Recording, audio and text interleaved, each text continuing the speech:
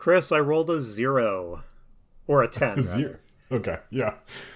Andy, so when you roll a 10, I don't know if this has happened before, you get to pick one. Oof. I have to look at these. I have to pick one. Yeah, you can also take the coward's way out and re-roll. Oh, yeah. if you want. We are Let fate about decide rolling for for you. topic, not choosing a topic. So I'm going to roll again. I rolled a 9. You did? I did, yes. Okay, all right. Well, we are going to change that. Here, let's do Ladies this. and gentlemen, you are hearing a GM fudging the die rolls live because I think I rolled one Chris doesn't want to talk about. Yeah. Oh no. You know what, yeah, Chris? let's- This one, it fell off to the side of the table, and so maybe Oh, is it didn't- doing that thing where it's like on a piece of Yeah, paper? it and wasn't you're a not clean quite landing. So we're gonna roll one more time. Okay. Go for it. Okay. I rolled a 3. A 3, Andy. Today we'll be discussing how do you handle mazes in your games? Oh, by avoiding putting them in my games. But I look forward to talking about this.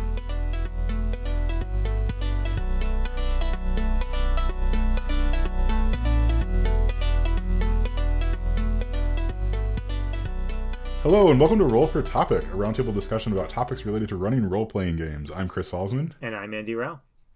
And it is just us today. We just have rolled on the table, and we're going to get into that topic pretty soon.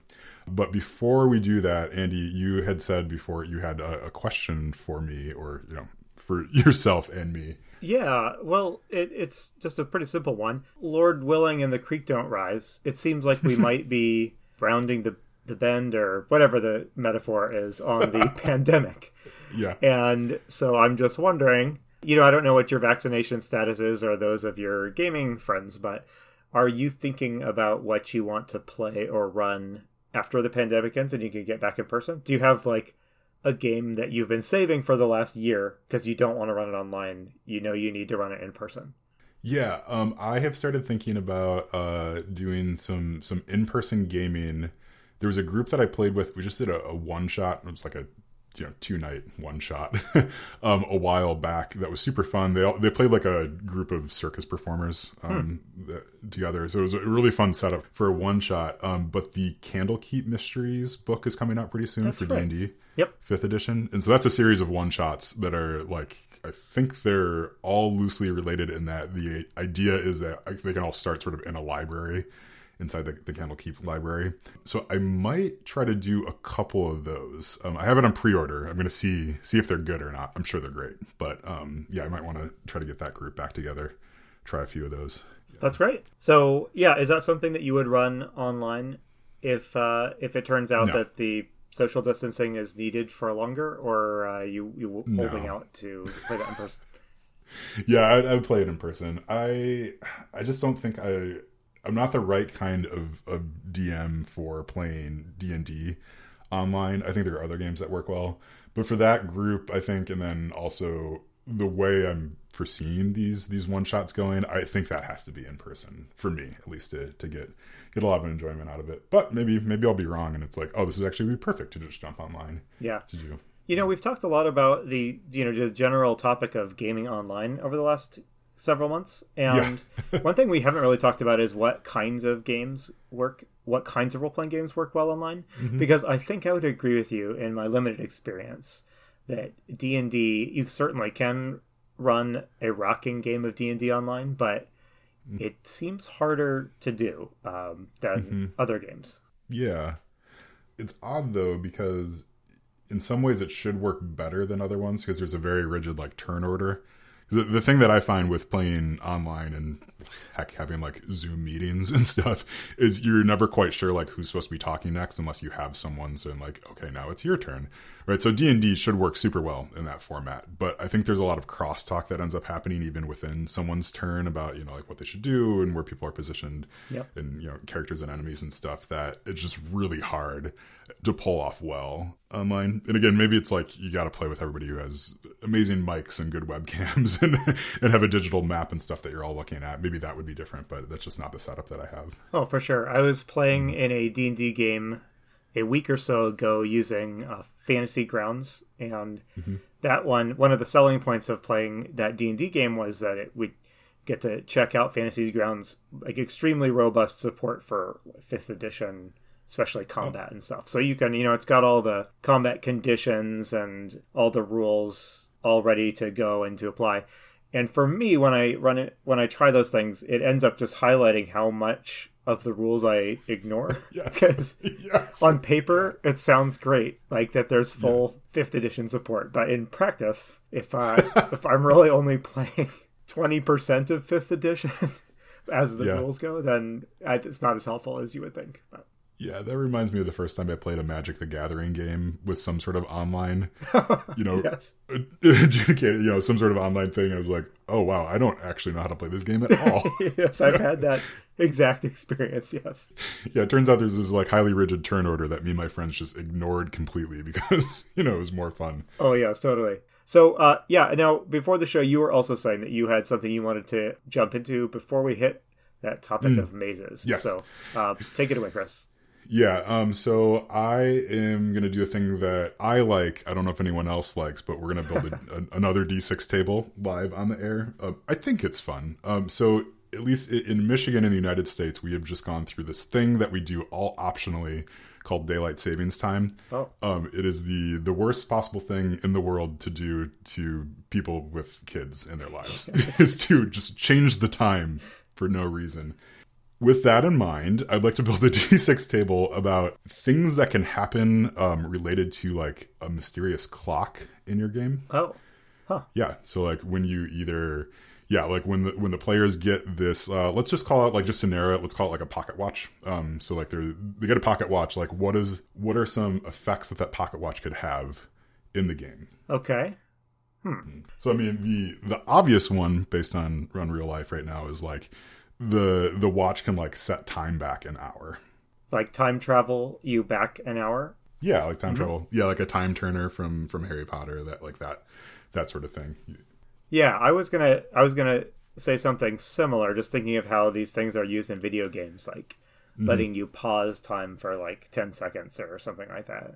Oh, I mean that's good. Well, it's just a variant of the one you said there, but yeah, it's like the freeze frame sort of thing from like sitcoms where someone can, like pause time and then like, talk while everybody's like frozen in midair. Yeah.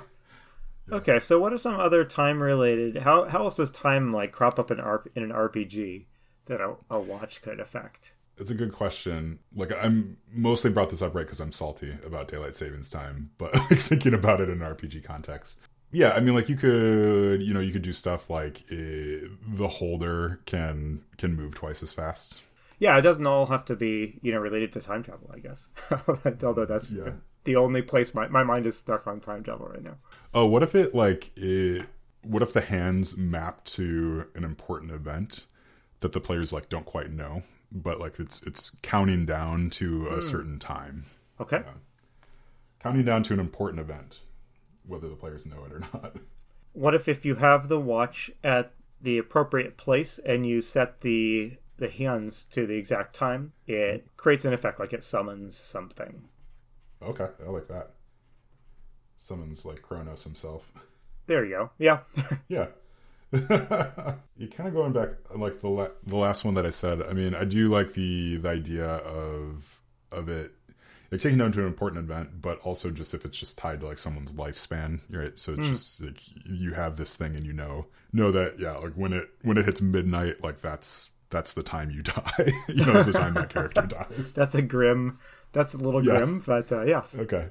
So how many things on our table of topics do we have? There's a bunch of them. I don't know if any of them are good, but okay. Well, so, it was never a criteria for these little table creation things that the ideas be good. So. Yeah, this might become a D1 table by the time we're done. But let me read what we have so far. You can use it to set time back an hour. You can use it to pause time for 10 seconds, other than for yourself. The holder can like move twice as fast. The counting down to some sort of important event. If you take it and set the watch at a specific place to a specific time, you can summon something. Or it's just tied directly to someone's lifespan. So as soon as it hits midnight. they're done for. What if the bearer of the watch can just cause a target to hear in their head like an auditory illusion of just like a deafeningly loud ticking clock? I like that. Like the Telltale Heart. Yeah. Yeah. Okay, let's just call it there. Okay. If listeners, if you have any, you can feel free to send them into us and we can add them to the table. Yeah, if you've used the clock in a cool way, or if one's featured in your campaign, I'd actually be really interested to hear that. Yeah. Okay. All right. Well, thank you for the diversion. As always, I enjoy it. Excellent. Yeah. So, shall we jump right into our topic then? Yes, yeah, let's jump into that, right? So the topic that you rolled, which means that you have a lot to say about it, is how do you handle mazes in your games? Isn't it funny how the table just magically knows like what you have a lot to say about? Yeah. So I'll start, as I often do, with a tale from yesteryear. So pull up your chairs, listeners. Andy's going to once again wax nostalgic about the good old days. So I'll tell you how I handled mazes when I was first learning to GM. And that is, I didn't abstract the experience of navigating the maze in any way. So I tried to just describe to the players what they were looking at in the maze. So like you see, the tunnel extends about 30 feet forward and there's a turn to the left and a turn to the right. And the players would try to map it. It would be a huge just disaster, and then I would hand wave them getting to the end of the maze. So don't really recommend that, but but when I'm running an adventure and there's a maze, and by maze I mean anything that's sort of a labyrinthine structure that players have to navigate through. So could have been a giant rat warren or whatever it is, but so I've like done that kind of very literal maze approach before, and it didn't work very well. Were you trying to replicate an experience, like a video game experience, when you were doing that, or was that just how it made sense to you to map it out, right? Because like early 3D video games sort of did have that, right? You're just sort of looking down the corridor, you walk 30 feet, and then there's a left and a right. Yes, and in fact, I don't know if it was conscious, but certainly the implementation of mazes in games that I would have been exposed to was like Bard's Tale and Ultima and all those other games that do exactly like you're saying. So yeah, I suppose I was kind of unconsciously just trying to recreate that experience of being in that crude 3D maze on your Atari ST or whatever. Isn't it like, as we're talking, like there's when you think about mazes, right? There's like the first person perspective and then the top down perspective as well, right? So like when you're typically doing a maze like on a piece of paper, right? Like you're drawing the top down perspective. You're not drawing the from their eyes looking forward, walking through the maze. And I'm thinking about like mazes that I've done in real life, for example. Like so something as simple as like playing laser tag, for example, right? Like this is the thing I can think about right now. I'm sure there's better examples, but like when you're playing laser tag, there's like an arena set up, right? And there's some elevation and verticality and stuff to it, but there's also like different twists and turns that you can go through. And I personally don't have a great sense of direction, so when I think back to those times of like playing laser tag and stuff, the whole like the map as you were felt just vast because I couldn't really piece together like what's behind that turn like that. But I have this experience of one time they flipped the lights on in there and we could kind of see the whole thing instead of it being dark and black light and stuff like that, and it was very small. It felt odd like how small this thing was and how constrained it was too. How do you ask your players to kind of solve the mazes? One kind of amusing problem I ran into back when I was doing mazes in that literal sense is my players would just say, all right, we're going to hug the left wall and we're going to take as much time as it takes and we'll solve the maze. And it was like, well, that was less exciting than I imagined. How do you present the maze for your players to get through? Yeah, so I've done this like in two ways. So one time I tried to run it pretty straight, just you gotta figure it out. We were drawing sort of top down on a map, but it's like, we go to the end of that hallway, like is there a left and a right, and they work their way through it, and that was profoundly not fun for I think everybody at the table because it turns out like when you're doing a maze and you're sort of drawing the maze as you're going through it, it's just it feels arbitrary, right? And because for all intents and purposes, it could be arbitrary. I could just be drawing it as they're going, Yeah. like that. So that was not great. The other time that I've done a very explicit maze was in the Halloween one shot that I ran. That's right. This past year. So they were in a corn maze for that. And that I just abstracted out almost entirely. Rather than it being them taking, the left and the right at the right times, it was more just they encountered a couple of difficulties when they were in the maze. And other than that, they were just sort of lost until they got over the difficulties. And then they could find the end. So were they rolling to like increase the speed with which they got out of the maze, or did you not even do that? See, do I want to reveal my secrets? That's okay. So we can Yeah. transfer this to a hypothetical situation. Yeah. Hypothetically, what I might have done is just kept presenting problems to them until it was clear that it was time for the maze to be done. Yeah. Yeah. Because they were otherwise bored or we needed to move on. Yeah. For whatever reason. Yeah. So I ran that game twice, and I think both times it was, 4 or 5 difficult things that happened that they had to make a decision about, and then they could find the end of the maze. So mazes are in, a lot of movies and books, right? But I wonder if the purpose that mazes serve in those other media just isn't quite very well served by using them in RPGs as much. I mean, because so why would you have a maze in an RPG? Obviously, one reason is for like setting realism or verisimilitude or whatever the term is, right? So if the rats live in a maze like Warren, then, there's a maze because it makes sense.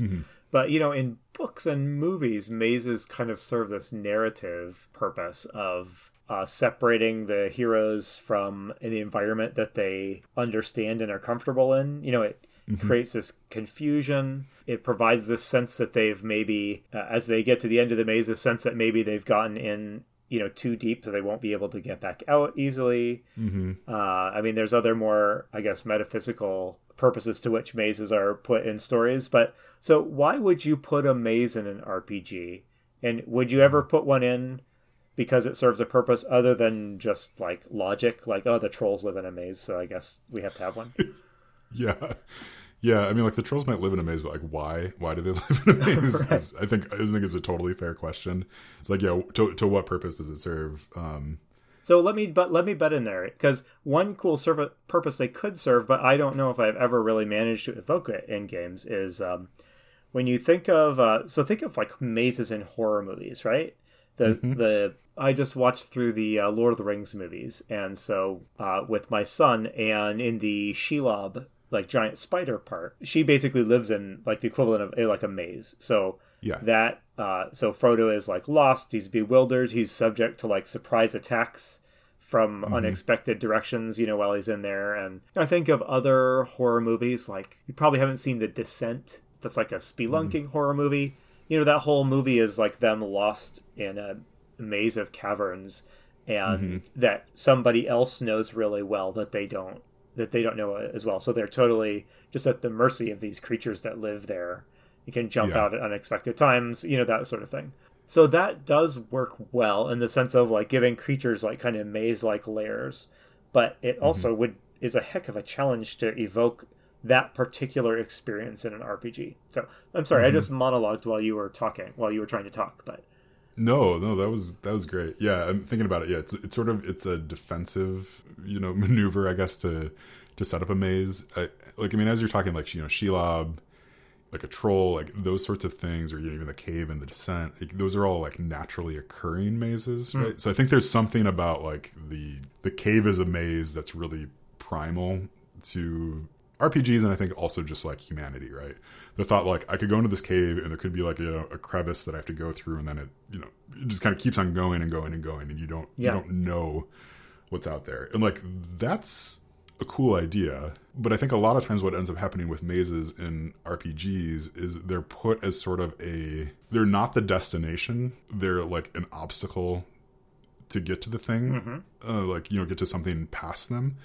Rather than it being like, oh, there's this cave, and like inside the cave there's a piece of treasure, so you can go in there and you can navigate and you can find the piece of treasure, and then try to get your way out. It's often like, someone set up shop in there that you have to go go take care of them, or you have to go through it to get to the, something else on the other side. And then it just seems like more of an impediment rather than the thing that you're doing. Yeah. Does that make sense? Yeah, and if the maze is an obstacle you have to get past on the way to your destination, as it is in a lot of adventures, what can the maze do to you in an RPG that is effective? Is there? It can slow you down. That seems like the main way it could challenge you. But it's generally my experience that the threat of delay is not a very exciting one. For an RPG challenge.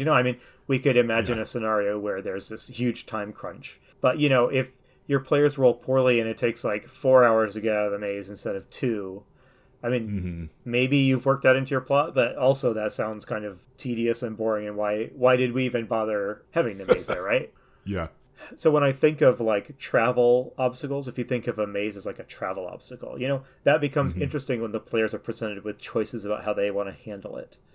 Yeah. So, can you give players interesting choices about how to get through a maze? Yeah. You mentioned taking, using the left-hand rule in a maze, just hugging the left wall until you get out of it. If you presented that as an option to the adventuring party, it's you can do this. You don't know how long it's going to take, and it might not result in, in you being able to get to the next area soon enough, and then maybe the princess is in a different castle when you get there, that sort of thing. That's an interesting choice, because it's okay, look, we all know you're adults, we all know that you understand how you could just defeat this maze, but if you use a little bit of your wits about you, there's going to be some sort of advantage to you at the end of it. But I'm with you too, the difference between 4 hours and 2 hours is just an annoying 2 hours. The difference between okay, we made this one decision and then let's sort of see how that plays out. We made the decision to do the left-hand rule, and that's going to result in this, or we're going to go through it and then that'll result in something else, right? So I think there's a gradation there of consequences, right? It's either got to be something very bad happens, or you've decided to go through it, and then if you get through it, then it's sort of fine. Yeah. At that point. It occurs to me as well, remembering back to when my players would say, oh, we're just going to follow the left-hand wall. And as GM, it's I can't really say no to that. That's a reasonable thing to do. But, people get lost in mazes even when they're trying very carefully to keep track of where they are. My daughter had a birthday party one year at this farm, and they had a big corn maze. And I went in there specifically trying to be all cool and smart, and I got really lost in the stupid corn maze. Yeah. And also we had the bus was leaving in 7 minutes, and there was 12 kids still lost in the maze that I had to get out. So there was extra pressure. But so there is that thing of the players can say, we're going to solve this maze using strategy X, Y, or Z. But I still think as GM you have the right to say, well, you certainly set out to solve it that way, but you must have screwed up somehow because now you are lost and that strategy isn't working for you anymore. Yeah, and I think there's also if you really don't want them to use that, and it's super important that they go through this maze the right way, have there not be a wall, in a few places, make it so they can't just use the left-hand rule. They have to make some sort of decision about, okay, well, now we're going to go on the right side instead, when are we going to double back? Or there's 2 levels, or they have to go down ladders, and I think there's ways to add some simple stuff to a maze to make it so they can't just use the brute force strategy. Yeah.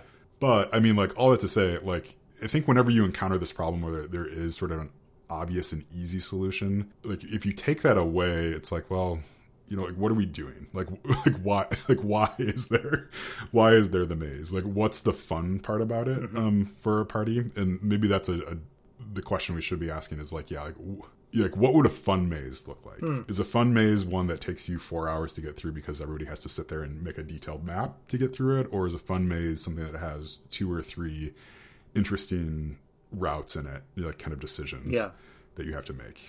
That's a really good question. I don't know I can't say that, I really love the idea of mazes. As our discussion so far has been kind of negative towards, using mazes in RPGs. But, so what do mazes do in the fiction? What does a maze do? It bewilders you, it disorients you, right? So if your game has some sort of way of applying an effect or something like that to the players, that's bewildered by the maze or feeling all turned around or something like that. Like if you're playing a game like maybe Fate or something like that, where you could slap an aspect or something like that on the players, that it creates a little bit of a mechanical challenge for them in tackling whatever it is they're trying to do next. So maybe they made it to the center of the maze to fight the boss, but along the way they failed some roll or something like that, and they all are feeling, just bewildered, confused.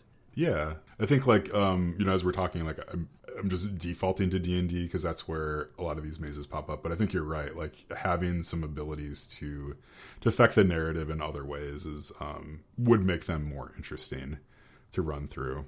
I'm also thinking about, because Lord of the Rings, right? Like the Mines of Moria sequence. Oh, for sequence. Sure. Yep. Yeah, it's like that is in a lot of respects it's a maze that they're going through. Right, like they first try to just go over it completely. They try to take the brute force method, and then they're forced back, and then they have to go through the mines. And bad stuff happens. They navigate different things. There is only, I think, in at least the movie version of that, there's one moment where they have to sit there and just sort of think about, are they going to go up or down, like left or right.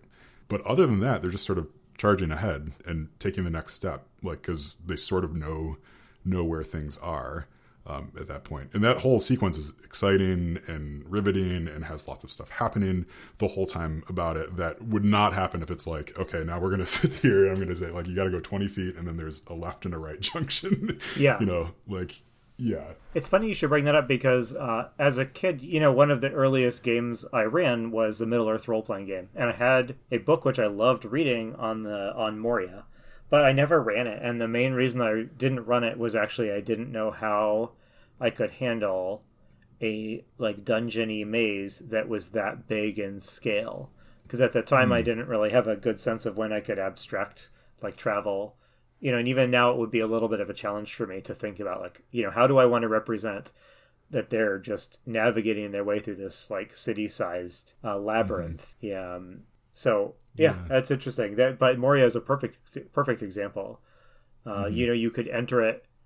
So the Fellowship of the Ring enters it, and they have a guide who is 80% sure he knows how to get through, right? So they have to pause a couple of times where he tries to remember which the path is. And it does create a couple of interesting stop and get your bearings scenes in which something else exciting can happen, right? So there's that one scene they're stopping, getting their bearings. They have that character beat with Gandalf and Frodo talking about Gollum, and another one they get to Balin's tomb, and the scene sort of pauses, and then Pippin fumbles his dexterity roll or whatever, and I don't know. Yeah.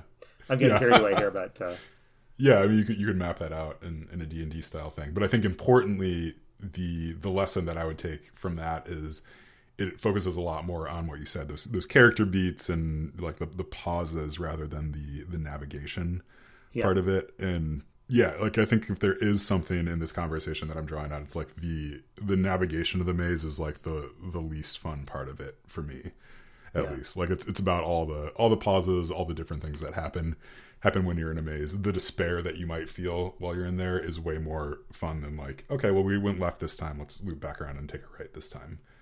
Yeah, and if you've got a group of enthusiastic role players, being lost in a maze, especially the dangerous kind you're likely to be lost in if you're in the Dungeons and Dragons world, it's a stressful experience, right? So if you have a group of enthusiastic role players, you could pause periodically and just ask them, play out a scene. You two have a disagree about whether you should go left or right.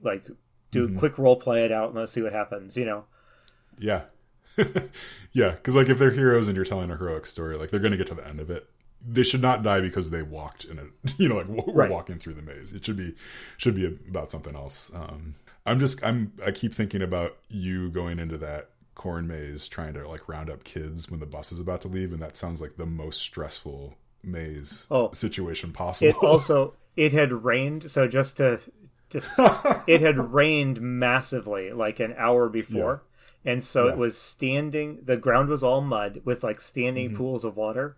And I had not worn boots. I was in work shoes. So I'm doing all this. The bus is leaving. The kids are lost. I am now lost.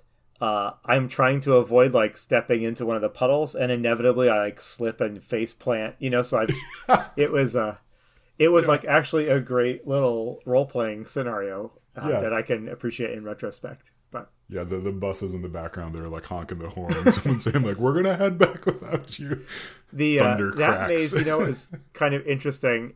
I don't know how you would do this in an RPG exactly, but that maze it was a very big one, but it had little basically towers here and there that you would occasionally round the corner, and there was a tower where you could climb up, go up there and get like the lay of the land, if you will. It made me think of like in The Hobbit, not to go overboard on Tolkien. When they're lost in Mirkwood and Bilbo climbs up to the top of the trees, and there's that beautiful moment where anyway, it was less beautiful in my real life experience, but yeah, you got up there and like, Tommy, So I have a quick question.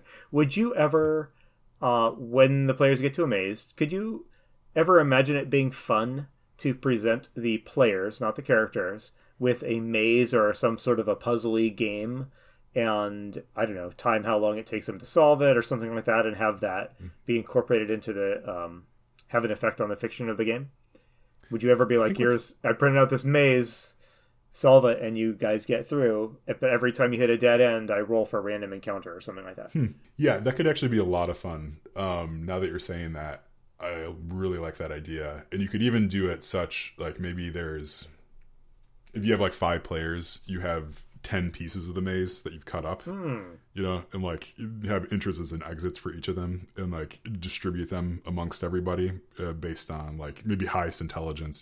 They decide who's going to be their navigator. Yeah, that person gets 3 of the papers, and then they decide who's going to be the person running up the rear. Like maybe they don't get any, something like that. And then they have a certain amount of time to finish all the mazes and put it together, and figure out how do they get to the end. Like that could be really fun. I think it's just the like D&D.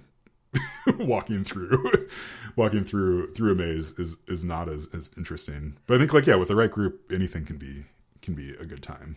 I was thinking about mazes in those video games that we mentioned at the beginning of the episode here, and you know what, those mazes are there's usually something to them besides just like navigating through the maze. So I remember in Zork 3 has a famous, well, I guess relatively speaking, maze. In which it would be one thing if you just had to solve the maze, which you could do by trial and error. But in this one, you have to move some of the walls of the maze to get the maze to work. It's it's like a viciously cruel puzzle, but and like Bard's Tale would have these mazes, which wouldn't be very exciting if all you had to do is just find your way to the exit.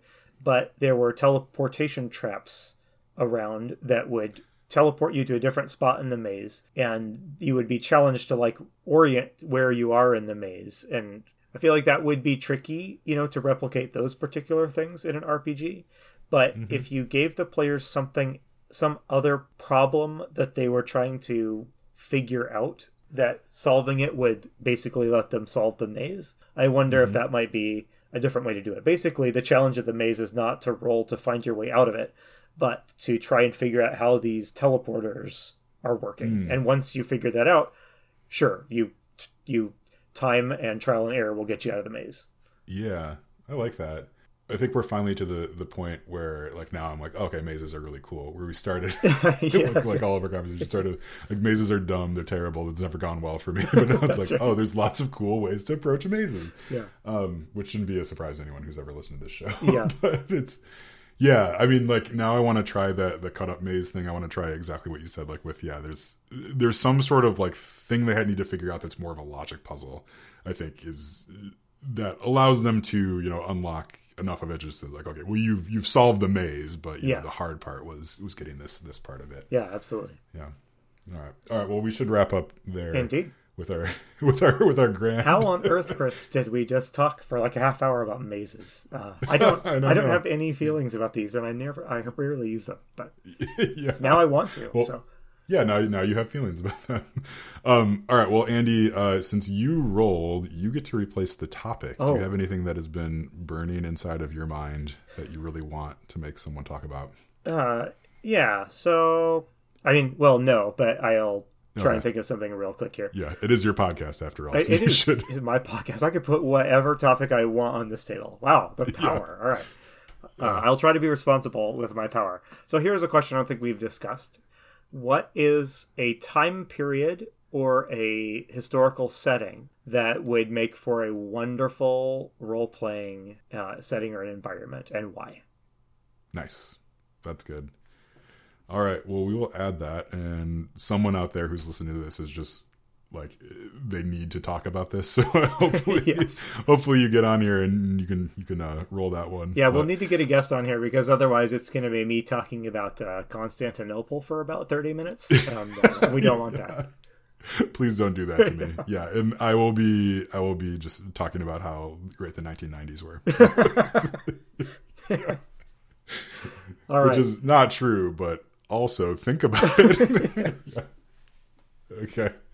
All right. Well, thank you all for listening. Again, we really appreciate it. We always love hearing from you too. So please reach out if you have listened to this and you like it. If you have any comments or constructive criticism, we're open to that. I don't really want to hear it if you didn't like it. Just find a different podcast, I guess. But that's my line in the sand. Right, and tell us what other podcast you found that you like better. Yeah. I'm always looking for good recommendations. Yes, that's not a bad way to approach that. All right, well, I've been Chris Salzman. I've been Andy Rao. And remember, if your players are having fun, you're a great GM.